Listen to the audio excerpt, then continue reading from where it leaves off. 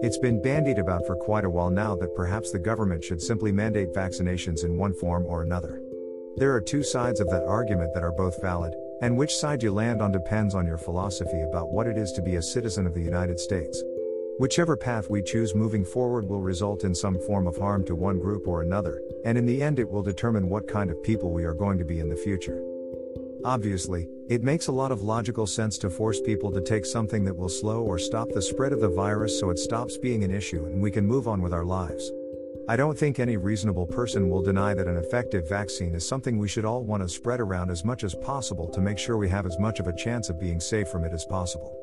Forcing people to take the vaccine is probably the most efficient way to accomplish this, and I don't think many people would disagree with that either. However, the problem on the other side of this thought process is twofold. People don't like to be coerced, and the vaccine was obviously rushed beyond what is normally acceptable for development of medicinal technology. It typically takes several years to develop a vaccine for a new virus, if the standard processes are followed. There are many small steps that must be taken to minimize the damage caused to those who are participating in the study of the virus and of the various ingredients being used to combat it. It doesn't take much to seriously harm a human being, and part of the ethics of medical research is grounded in taking time to avoid unnecessary harm. The COVID-19 vaccine, however, was developed in less than a year, which makes it very difficult to trust. We have all seen the consequences of important things that ended up being rushed for one reason or another.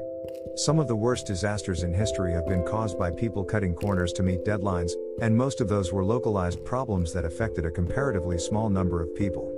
This vaccine is being distributed on a global scale, and if something was missed in the mad rush to get something distributed, who knows how bad the consequences might be.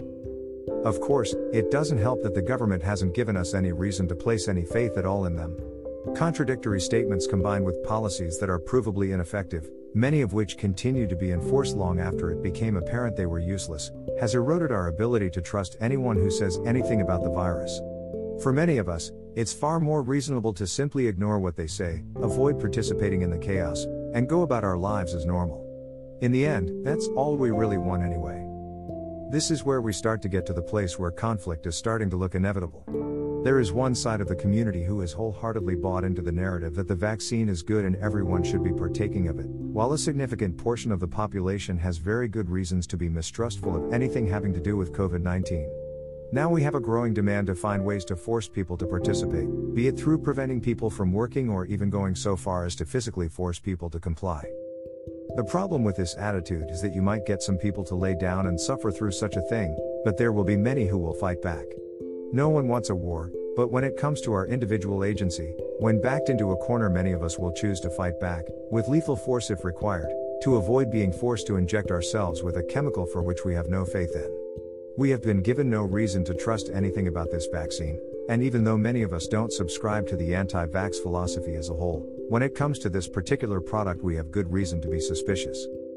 It is my hope that the people in government, as clueless as they might be, recognize the powder keg that is this coercion of people into taking the vaccine and are too fearful of the inevitable consequences to actually go through with such draconian measures.